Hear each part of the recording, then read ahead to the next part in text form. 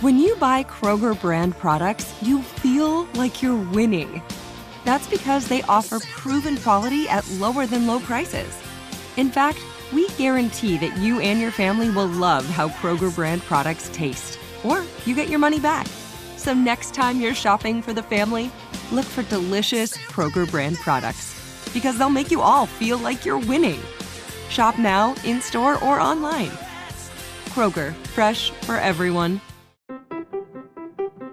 What if AI could help your business deliver mission-critical outcomes with speed?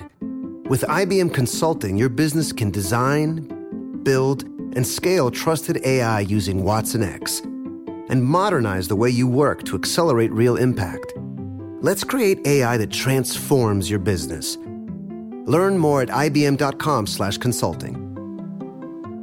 IBM. Let's create. What's up, this your boy Lil Duval, and check out my podcast, Conversations with Unc, on the Black Effect Podcast Network. Each and every Tuesday, Conversations with Unc podcast feature casuals and in-depth talk about ebbs and flows of life and the pursuit of happiness. Unlike my work on stage, I tap into a more serious and sensitive side to give life advice and simply offer words of encouragement, yet remind folks to never forget to laugh. Every Tuesday, listen to Conversations with Unc, hosted by Lil Duval on the Black Effect Podcast Network, iHeartRadio app, or wherever you get your podcasts. Presented by AT&T. Connecting changes everything. We all need a break from the constant cycle, to learn something new, to gain new perspectives. The Great Courses Plus streaming service is an excellent resource to expand our knowledge on a variety of subjects, or pick up a new hobby. I've been enjoying the Great Courses Plus while researching this season of Flashback. Lectures like Play Ball, The Rise of Baseball as America's Pastime, History of the Supreme Court, and Battlefield Europe have helped me connect the dots on several stories from history. Right now, they're giving our listeners a special limited time offer, a free month of unlimited access to their entire library. Sign up now through our special URL. Go to thegreatcoursesplus.com/Aussie. That's thegreatcoursesplus.com/OZY.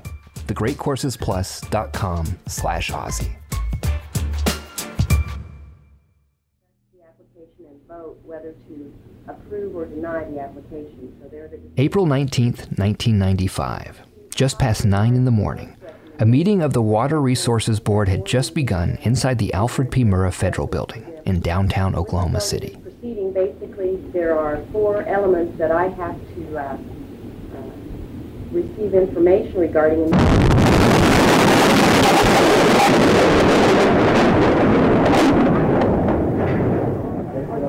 Everybody, let's get out of here. Now, what's the electricity line? A massive car bomb exploded outside of a large federal building in downtown Oklahoma City, shattering that building, killing children, killing federal employees, military men, and civilians. The bomb weighed nearly 7,000 pounds, nearly 3/4 of the weight of the nuclear device dropped on Hiroshima. Most people were already inside at work here when the blast ripped the 9-story federal office building apart, shattering floors and the offices inside. Most devastating of all, the daycare center on the 2nd floor destroyed. That was where most of the children who were killed had been.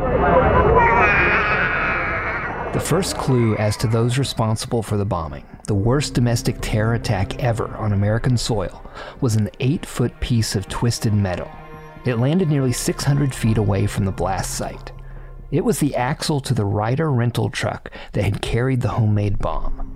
The truck, a 1993 Ford, had a vehicle identification number stamped on that axle. It was thanks to the vehicle ID that FBI agents were able to track down and arrest a suspect. The U.S. Attorney General, Janet Reno, reported his capture to the nation. Timothy McVeigh, age 27, was arrested by local authorities.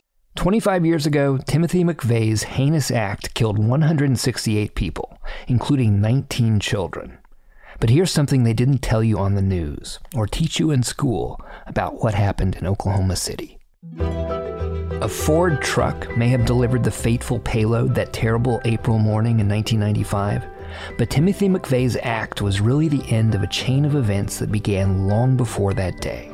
The legacy of a toxic package of lies and hate that began 75 years earlier with another Ford.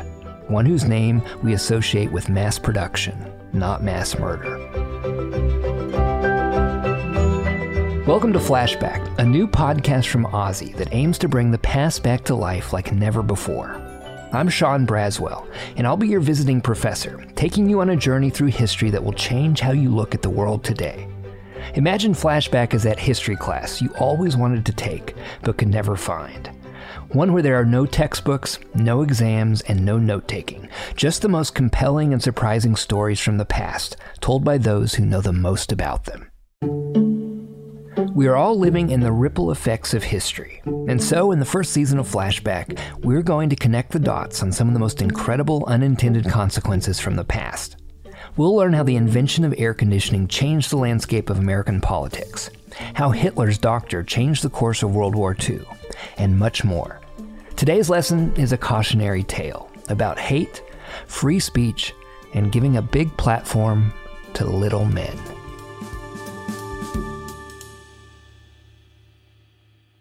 Actually, I remember I was in the 6th grade, and I was going to St. Eugene's Catholic School at the time. This is Latrice Sutton. She was 13 at the time of the Oklahoma City bombing. I remember being in class and the whole class standing up and looking out the window and seeing the puff of smoke coming out from far away. We didn't know what it was at the time, but it shook our school building, so it was pretty massive.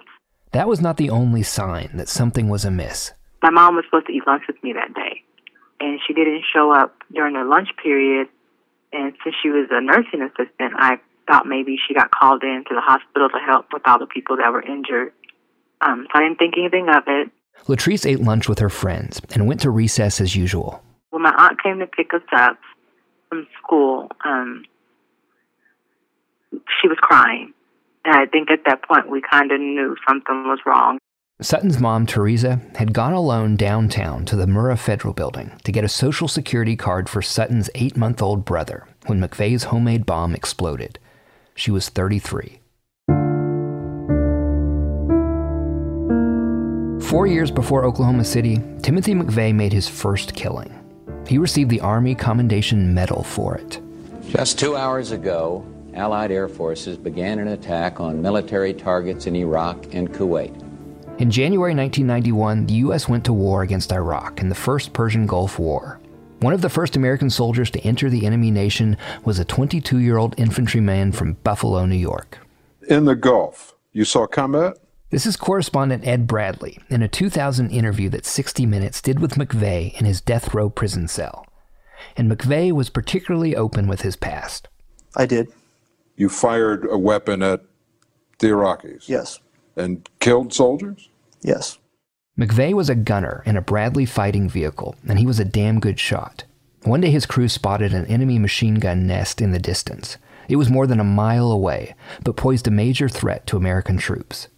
When one of the Iraqi gunners briefly came up from his position, McVeigh popped him right in the chest. The lethal shot, taken from more than 19 football fields away, would help force the surrender of 30 other Iraqis from that position, and become the stuff of legend in the Army. McVeigh had been using firearms since boyhood. Tim McVeigh was raised in a rural town outside of Buffalo, New York. This is Lou Michel. He and his colleague at the Buffalo News, Dan Herbeck, spent 73 hours interviewing McVeigh after the bombing. And at a very young age, his grandpa, Ed, taught him how to shoot guns, rifles, along the Erie Canal. Ed taught Tim about safety. You just don't shoot a gun anywhere, because you could hurt somebody. The son of a factory worker, young Tim had a typical boyhood. He loved pro football, comic books, and battles between good and evil. He even made his own Star Wars lightsabers by attaching flashlights to cardboard tubes. He was known as Noodle McVeigh because he was very slender, and he was a target for bullies. Thus his hatred for bullies, and he came to realize the American government was the ultimate bully. But he didn't come to that realization right away. And in May 1988, he joined the Army. And one of the things he told Dan Herbeck and I was that the Army had all the ammunition anyone could ever want. McVeigh loved guns, and he loved the Army, at first. Other soldiers might have hated the early morning wake-ups, the strenuous training, the uniform inspections, and the discipline. McVeigh thrived. In late 1990, McVeigh learned he was on the fast track to being in the U.S. Special Forces, the elite of the elite. Then, just before his Special Forces tryout, McVeigh learned the Army had a different plan for him: Iraq. I went over there hyped up, just like everyone else. This is McVeigh again in that 60 Minutes interview. Not only is Saddam evil, all Iraqis are evil. What I experienced, though, was an entirely different ballgame. Dan Herbeck co-authored McVeigh's authorized biography, American Terrorist, with Lou Michel. And he looked at the U.S. involvement in the Persian Gulf War as a giant, cruel bully picking on the people of Iraq. By the time he got out of the Army, he literally hated the U.S. government, the government he had worked for.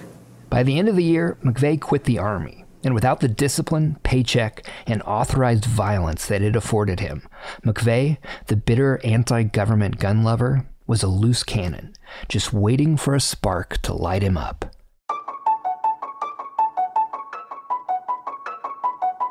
Henry Ford was a lot like Timothy McVeigh in some ways. He came from a simple working-class home near Lake Erie, and he grew to hate war and those he believed to be behind it. This is Victoria Wieste, a legal historian and author of Henry Ford's War on Jews. Ford was a fierce pacifist and went on record publicly criticizing the way that World War I was being conducted.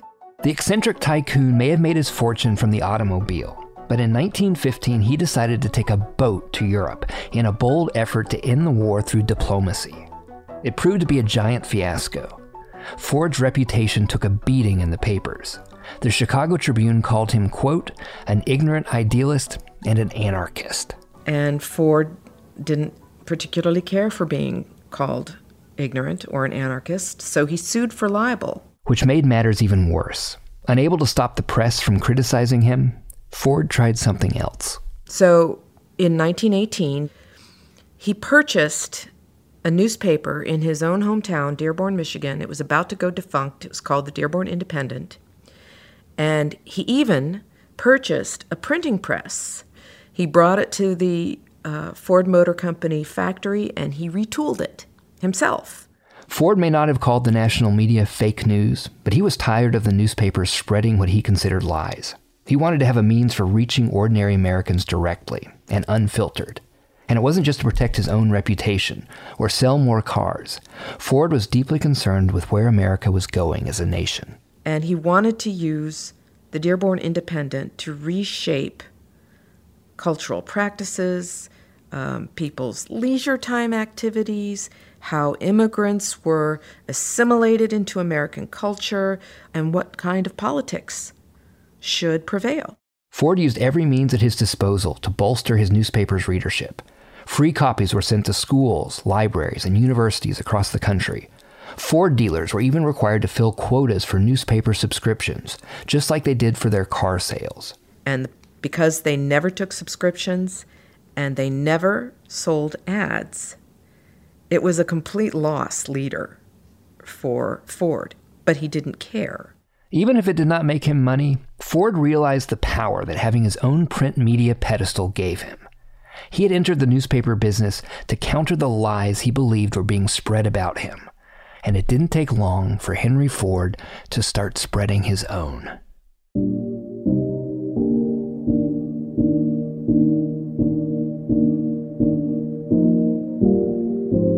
Do you have an interesting tale about unintended consequences from history or your own life? Please share it with us by emailing flashback@ozy.com. That's flashback@ozy.com.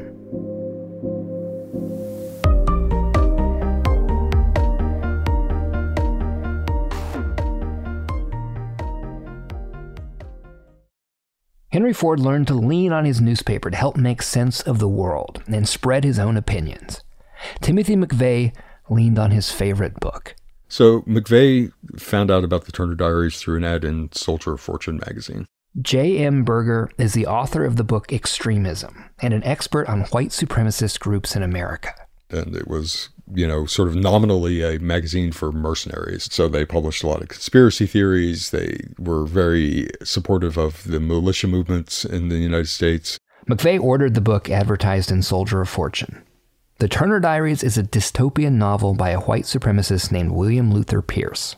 Pierce describes the journey of a man named Earl Turner, who is involved in white supremacist organizations that were initially kind of covert terrorist organizations, and eventually it becomes an organized insurgency. Afraid that the liberal U.S. government wants to take guns away from honest citizens, Earl Turner and the right-wing insurgency fight back. In the course of this insurgency, there are nuclear exchanges on U.S. soil. Millions of people die, and eventually the white supremacists win over most of the country, and they institute something that is called the Day of the Rope, which is a day of revenge on minorities and on white people who are considered to be race traitors.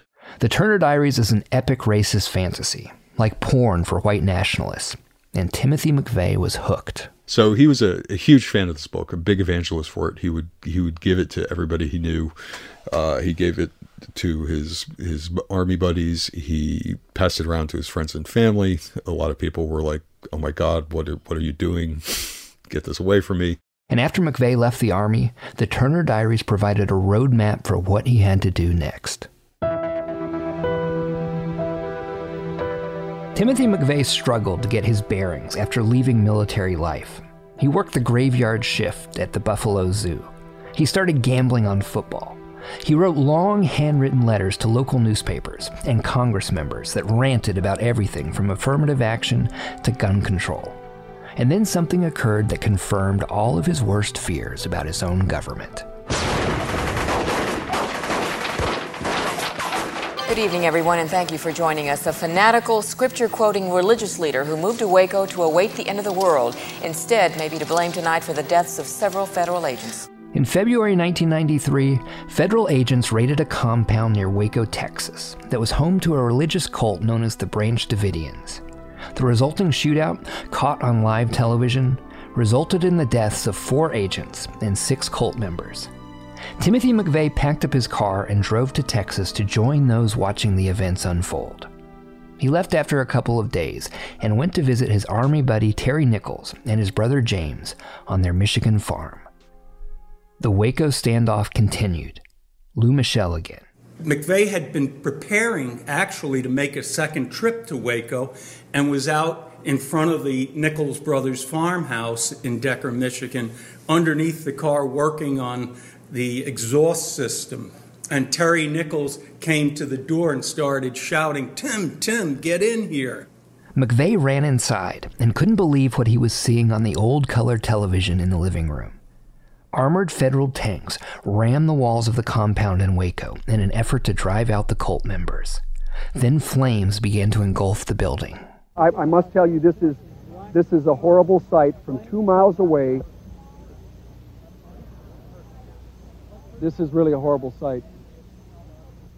Nearly everyone inside the compound was killed, including 20 children. And that's what really drove McVeigh off the deep end. He stood in Terry Nichols' living room with tears in his eyes as he watched on live TV the burning of Waco. McVeigh resolved to do something about it. Dan Herbeck. On the day of that incident, he had decided he was going to take some drastic action of bombing a federal building of some kind. He scouted probably 6 or 7 different cities and looked at federal office buildings as possible targets. Why did McVeigh pick Oklahoma City? Well, for one thing, it contains several of the U.S. government agencies like the FBI that he hated the most. But there was another reason. McVeigh told us that when he looked at the building in Oklahoma City, the federal office building, because of the way it was separated from other buildings, he believed that it would make a very striking visual image after it was bombed. It's disturbing to think that a terrorist was thinking in terms of photo ops, but that's one of the main reasons why he chose Oklahoma City. So why did McVeigh choose to bomb a federal office building to get back at the government? Well, that goes back to his favorite book, The Turner Diaries. J.M. Berger again. There's one key event in the book where Earl Turner and his band of colleagues who operate under the name The Order bomb the FBI headquarters in Washington, D.C. And when they do this, they use a truck bomb that is of very similar construction to the one that McVeigh used. And it wasn't just the idea for building a bomb that McVeigh got from the book. The process of making this bomb is described in some detail in the book. The book has very much a how-to kind of quality. It's a guide to revolution. McVeigh and Terry Nichols started to buy thousands of pounds of ammonium nitrate to build their bomb, which McVeigh planned to deliver by truck to the Murrah Federal Building. Just like Earl Turner and the Turner Diaries, McVeigh considered himself a martyr, acting in the name of liberty. He hoped someday he would be regarded as a hero.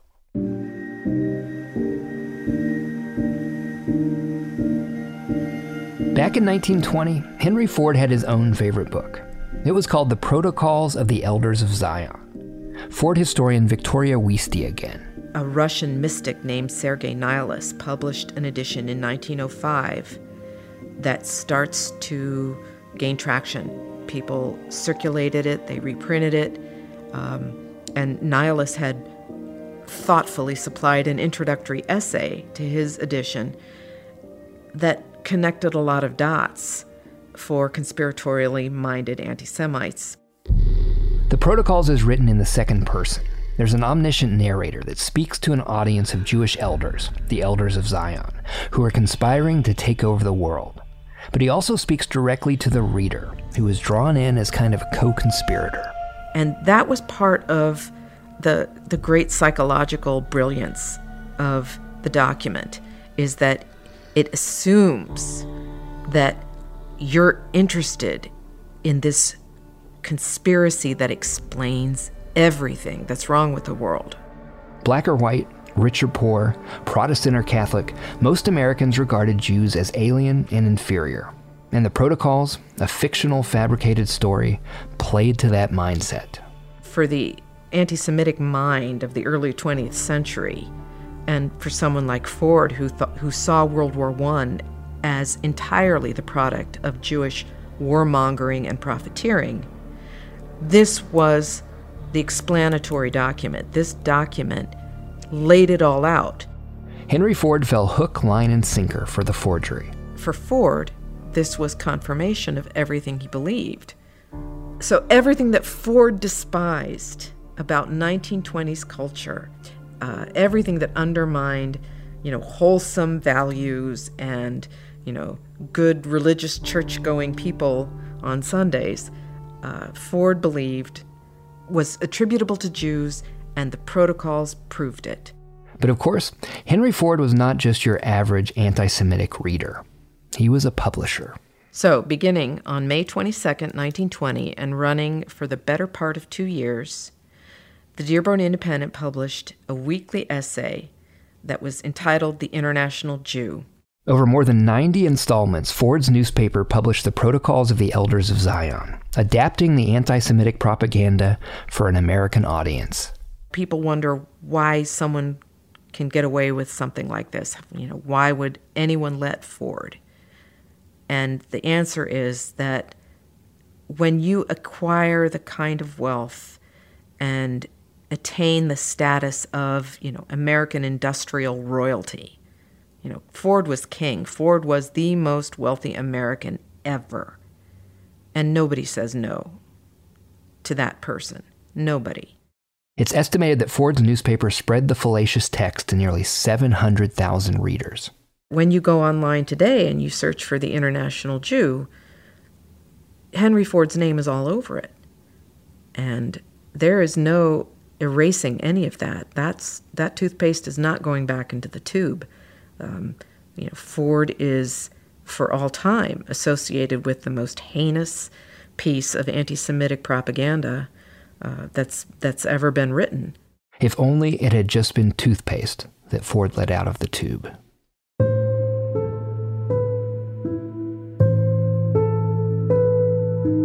By April 1995, Timothy McVeigh had completed the homemade truck bomb he had designed with the help of the Turner Diaries. The night before the bombing, McVeigh drove to a hotel in Kansas. Lou Michel again. He stopped in a gravel parking lot behind a hotel, parked his yellow Ryder truck, and told Dan and I that he slept like a baby that night with a 7,000-pound bomb in the cargo bay. McVeigh chose April 19th, 1995 for his act because it was both the second anniversary of the raid in Waco and the 220th anniversary of the Battle of Lexington in Concord, the first battle of the American Revolution.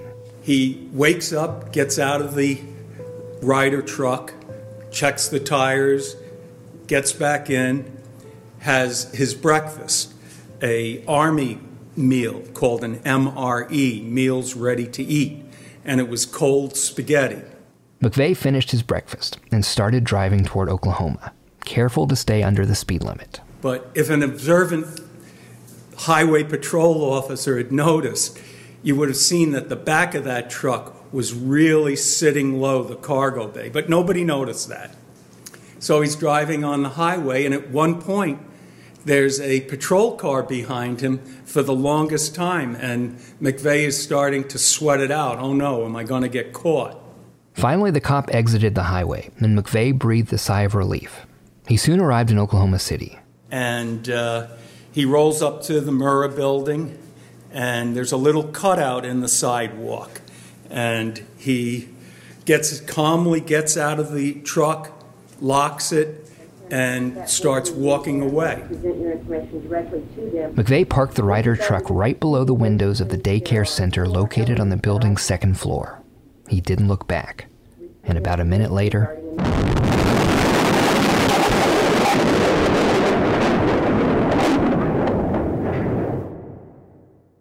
McVeigh's homemade bomb killed 20 more people than the 148 Americans killed in combat during the first Gulf War, and injured hundreds more. McVeigh killed 19 children who were 5 and younger. The children's playground behind the building became a makeshift morgue as rescue workers carried the bodies from the rubble. President Bill Clinton addressed a shattered nation. Bombing in Oklahoma City was an attack on innocent children and defenseless citizens. It was an act of cowardice, and it was evil. But for McVeigh, the loss of human life was not an act of evil. It was an exclamation point on his message for the American government. McVeigh was expecting to be caught, maybe hoping for it. Inside his getaway car, he had placed an envelope packed with items he wanted law enforcement and the media to find and publicize. Among them, a quote from Earl Turner in the Turner Diaries. Turner says, quote, "The real value of our attacks today lies in the psychological impact, not the immediate casualties." Today, we are still living with the psychological impact of McVeigh's own attack, and in more ways than you might imagine.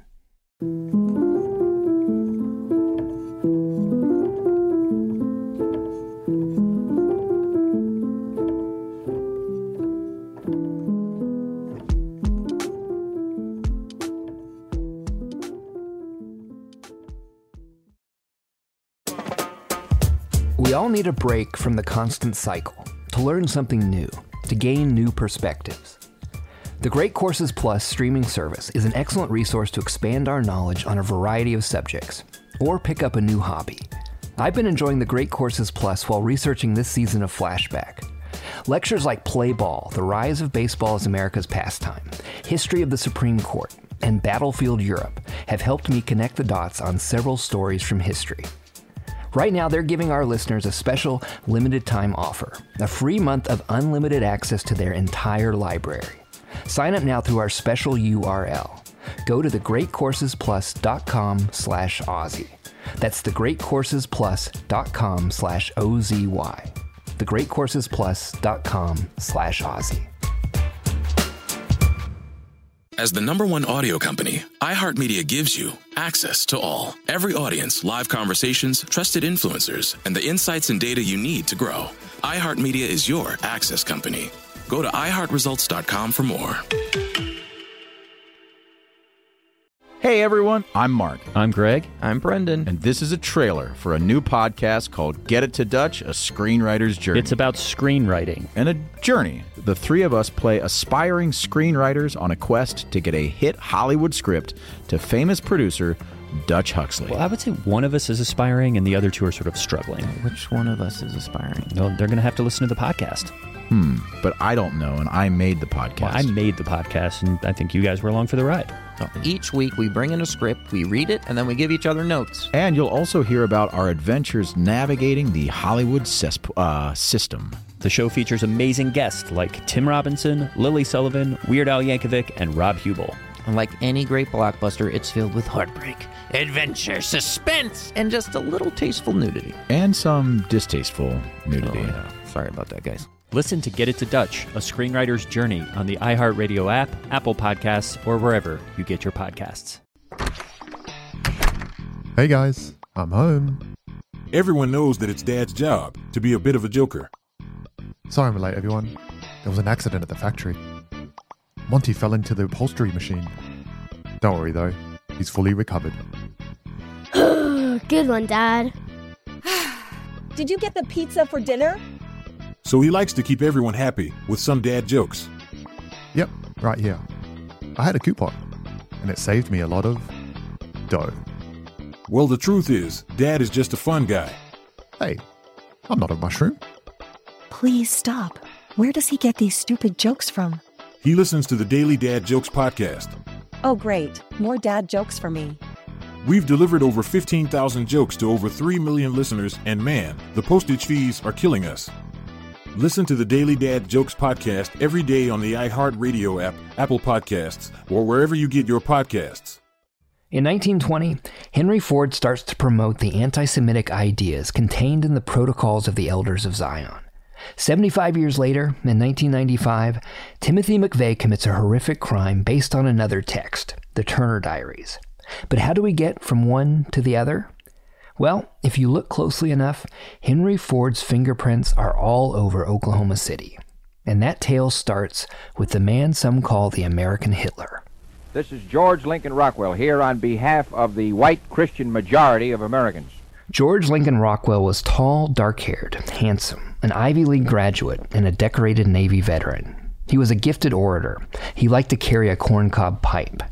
Here he is in an interview with the radio and television talk show host Joe Pyne, who was sort of the Howard Stern of his day. What he meant to say was he's a Nazi. Mr. Rockwell, you are a Nazi, aren't you? I am. And there's nothing American about a Nazi, so why do you call yourself the head of the American Nazi Party? That's a contradiction in terms. A Nazi is above all things a racist, a man who believes in the white race as the people who built white Western Christian civilization. There's nothing un-American about that. Rockwell may have fought the Germans in the Second World War, but he was a proud racist and anti-Semite. And in 1951, he read two books that lit a fire under him. One was Adolf Hitler's Mein Kampf. The other, the one that Henry Ford had helped spread all across America. Rockwell took the Jewish conspiracies found in the Protocols, mixed them with some generic white supremacy, and added in the big fear of his age, communists. Here he is telling Joe Pyne about how he would treat any treasonous Americans with communist sympathies. What you'll be expected to do is sit on juries and hear the evidence against the traitors I think are running rife all over this country and convict them, and if they're convicted, we'll take care of them. How are you going to take care of these people? Well, I think there'll be so many we're going to have to gas them. Rockwell had a gift for the dramatic, for theatrics. He was a racist showman. But here's the thing. Rockwell's bombastic style didn't really work. It earned attention, but not many converts. That all changed when Rockwell met an aspiring white nationalist writer named William Luther Pierce. J.M. Berger again. So William Pierce was grew up as a kind of nerdy kid reading a lot of sci-fi, pulp magazines, probably was exposed to kind of dystopian ideas at a very early age. And he was very good at math. He became a physicist working for the government. Pierce was not just any old physicist. He worked at the Los Alamos National Laboratory, the home of the Manhattan Project, which developed the bombs dropped on Japan during the Second World War. After the war ended, Pierce found he had a new enemy. He was offended by the civil rights movement. He was pro-segregation. And over time, his feelings about this moved in a more radical direction. He was exposed to the writings and speeches of George Lincoln Rockwell. Pierce first saw Rockwell on television. He was giving a speech that was surrounded by protesters. Pierce was transfixed. And he took up a correspondence with Rockwell and became active in the American Nazi Party. Soon Pierce was driving from his home in Connecticut down to the Washington, D.C. area on weekends to meet with Rockwell. Then tragedy struck. In August 1967, Rockwell was shot dead outside a laundromat in Arlington, Virginia, by one of his own followers. And Rockwell's death left a big vacuum in the white supremacist movement of the day. And Pierce was somebody who was able to sort of rise up and fill that vacuum, first within the American Nazi Party and then later by forming his own group called the National Alliance. Pierce steered the American Nazi Party in a less ostentatious direction. Pierce was dismayed by the American Nazi Party's tendency to march around goose-stepping with swastika flags. He thought this was bad press for the white power movement. Then Pierce, the wannabe sci-fi novelist, took a shot at improving American Nazi propaganda. He began writing a serialized novel, which was called The Turner Diaries, and he would write one chapter in each installment of the newsletter, and it played out over about a year and a half, and it turned out to be extremely popular. This is Pierce himself in rare footage uncovered by PBS. If one asked what was the purpose of the Turner Diaries, it was to provide a fictional medium for certain ideas that I think are very important. Fiction had always played a part in white supremacy movements, but Pierce took it to a new level. J.M. Berger. Pierce's approach was different in some important ways. The first is that it was much more focused on action. He understood that you need to have a story to hook the reader along. And I think the second one was that he really was very light on ideology. So by taking that element out, by making this a very generic white power movement, he was able to reach a much larger audience in the white nationalist community. Pierce would lead the American Nazis until his death in 2002, producing thousands of pages of white nationalist publications over the course of decades and influencing countless followers. Followers like Timothy McVeigh. So this is how we get from the industrialist Henry Ford to the domestic terrorist Timothy McVeigh in a few short steps. In 1920, Ford takes a discredited anti-Semitic forgery called the Protocols of the Elders of Zion and elevates it. He publishes its poisonous lies in both his newspaper and as a book. Victoria Wieste. So with Ford's name on the book and Ford's endorsement of the theories of the Protocols, American anti-Semitism sort of came out of the closet during the 20s. From then on, it's been next to impossible to eradicate those assumptions from the entirety of American society. George Lincoln Rockwell was one man who had his eyes opened by the protocols that Henry Ford helped spread. He would found the American Nazi Party, and his disciple William Luther Pierce would strike white nationalist gold with his dystopian novel, The Turner Diaries. That book would give Timothy McVeigh both the motive and a means for executing the Oklahoma City bombing. And McVeigh followed Pierce's violent blueprint almost to the letter.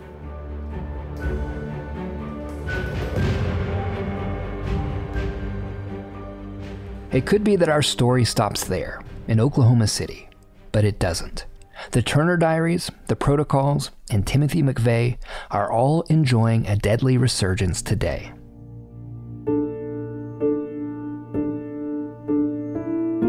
Latrice Sutton, whose mother Teresa was killed in Oklahoma City, can still remember life before the bombing.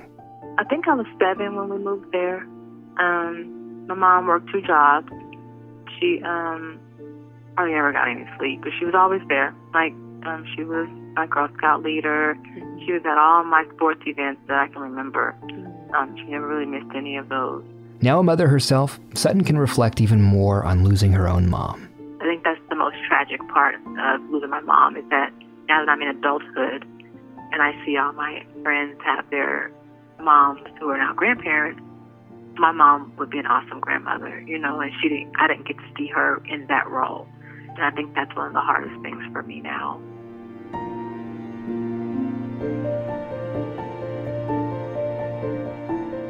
Sutton recently took her children to the Oklahoma City National Memorial, which stands where the Murrah Federal Building used to stand.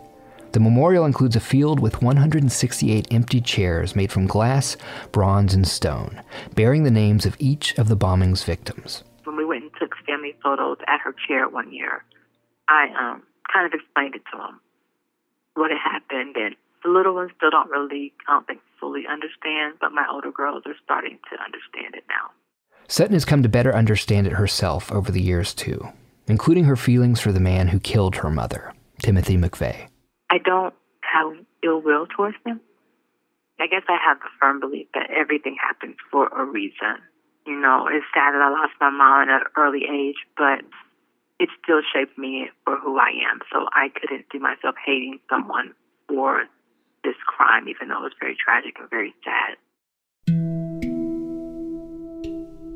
The death toll notched by the white nationalist movement did not end with Timothy McVeigh, who was executed by lethal injection in 2001. J.M. Berger again. For a long time, McVeigh was not very highly regarded in the annals of white nationalism, or at least not openly. What we have seen in recent years is that there are people who see him now more as an inspiration. So he's become a larger figure, really, I think, in the last 10 years. And the movement has also expanded over that period. We're entering a much more heated cycle now. White supremacy is becoming much more active in the United States and internationally now. What we're seeing now is that pseudo-intellectual phase of white nationalism is kind of coming to a close, and they're entering a much more violent phase.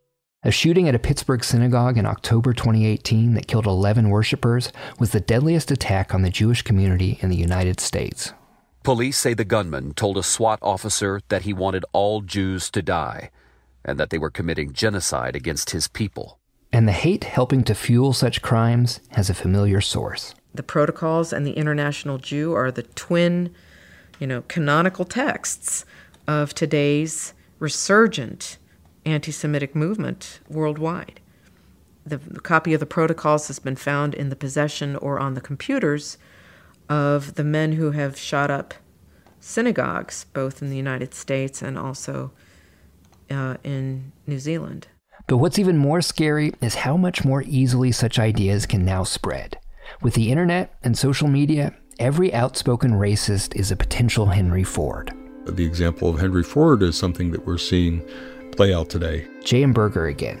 Specific kinds of bigotry, ideological racism, ideologies in general have to be communicated in order to spread. They are a social disease in many ways. Someone has to tell you about it. They have to give you something to read. They have to post it you online. There has to be some kind of human interaction to spread these specific kinds of ideas. And now these ideas are being transmitted at speeds previously unthinkable. Henry Ford had to spend a lot of his fortune to publish this stuff. It was an expensive venture for him. And even at the point that William Pierce was writing the Turner Diaries, it was difficult to get this kind of message out. One reason he wrote the Turner Diaries is that it was hard to get people to subscribe to a neo-Nazi newsletter. Propagandists like Ford and Pierce had to pay printing costs and postage. It was not cheap. And what we have now is really a almost frictionless environment for this kind of propaganda. You do not have to spend money to spread a text of any kind. You can just post it on the line and any number of online repositories for free. It took 75 years for Henry Ford's hate to result in something like Oklahoma City. Today's internet hate speech and propaganda can explode far more quickly into violent marches, synagogue bombings, school shootings, and more. What happens when those lies come knocking at your children's door like they did in Oklahoma City? It's a scary thought. Latrice Sutton again. I tell my kids all the time, before you walk in that schoolhouse, you need to say, Lord, protect me as I'm in here. Anything that is dangerous come my way, protect me.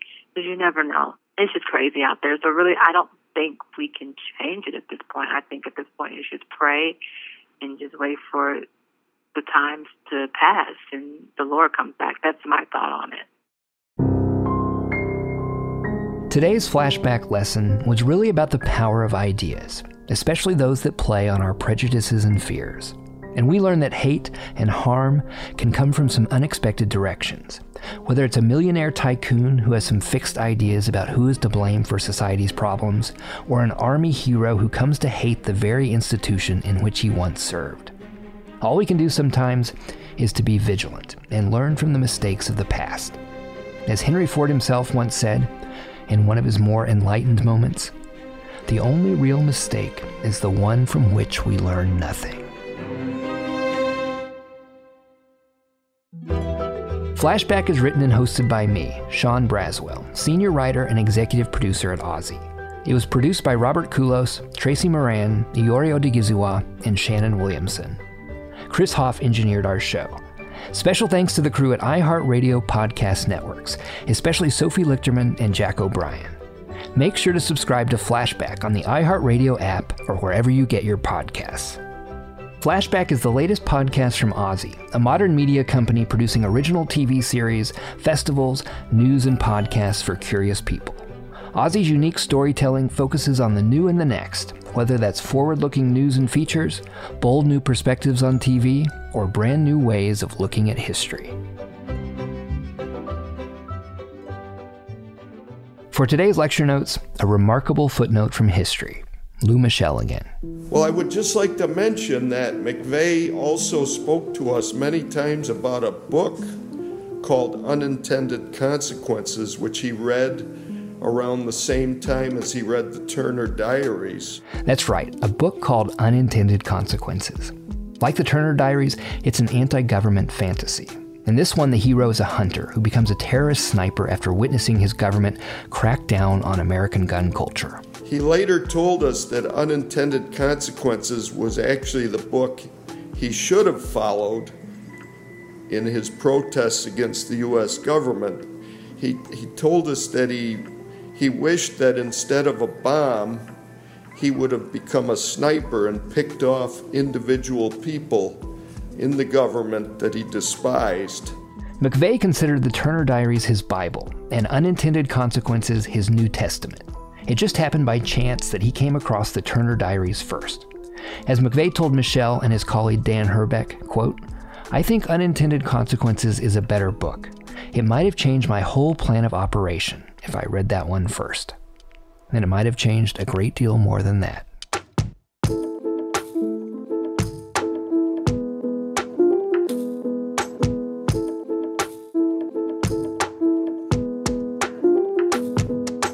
To dive deeper, head to ozzy.com/flashback. That's ozy.com/flashback. There you can find more of my lecture notes from today's episode, featuring extended interviews, links to further reading, and more information on Henry Ford and Timothy McVeigh, as well as links to other hidden stories from history, uncovered by me and other reporters at Ozzy.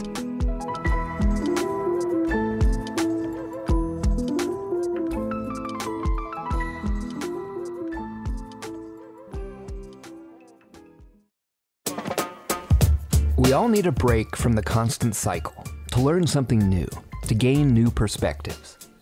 The Great Courses Plus streaming service is an excellent resource to expand our knowledge on a variety of subjects, or pick up a new hobby. I've been enjoying the Great Courses Plus while researching this season of Flashback. Lectures like Play Ball, The Rise of Baseball as America's Pastime, History of the Supreme Court, and Battlefield Europe have helped me connect the dots on several stories from history. Right now, they're giving our listeners a special limited time offer, a free month of unlimited access to their entire library.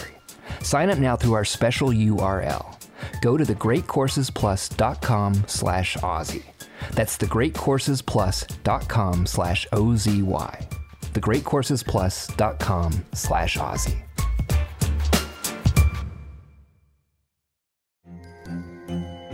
Hello, acclaimed comics writer and notorious Scott Summers hater, Rosie Knight. Well, hello, Emmy-winning podcaster and totally unbiased Targaryen royal supporter, Jason Concepcion. Somehow the X-Ray Vision podcast has returned. And like always, we'll be here every week. You'll hear from TV writers, actors, comics creators, pop culture critics. Nothing is off the table. Listen to X-Ray Vision on the iHeartRadio app, Apple Podcasts, or wherever you get your podcasts. If you love comedy, movies, and Hollywood satire, you're going to want to listen to a brand new podcast called Get It to Dutch. In Get It to Dutch, we play 3 aspiring screenwriters on a quest to get a script to big-time Hollywood producer Dutch Huxley. Each week on the podcast, we perform a movie script right before your ears. It's like going to a movie with your eyes closed. And we have amazing guest stars, including Tim Robinson, Rob Hubel, Lily Sullivan, Jamie Moyer, and Weird Al Yankovic. Listen to Get It to Dutch, a screenwriter's journey on the iHeartRadio app, Apple Podcast, or wherever you get your podcasts. Hi, this is Kurtwood Smith. You remember me from such TV comedies as That 70s Show and That 90s Show on Netflix. I'll never forget the words that my grandfather said just before he kicked the bucket. He said, "Watch how far I can kick this bucket." People ask me where I get my dad jokes from. I tell them to listen to the Daily Dad Jokes podcast. Listen to Daily Dad Jokes every day on the iHeartRadio app, Apple Podcasts, or wherever you get your podcasts.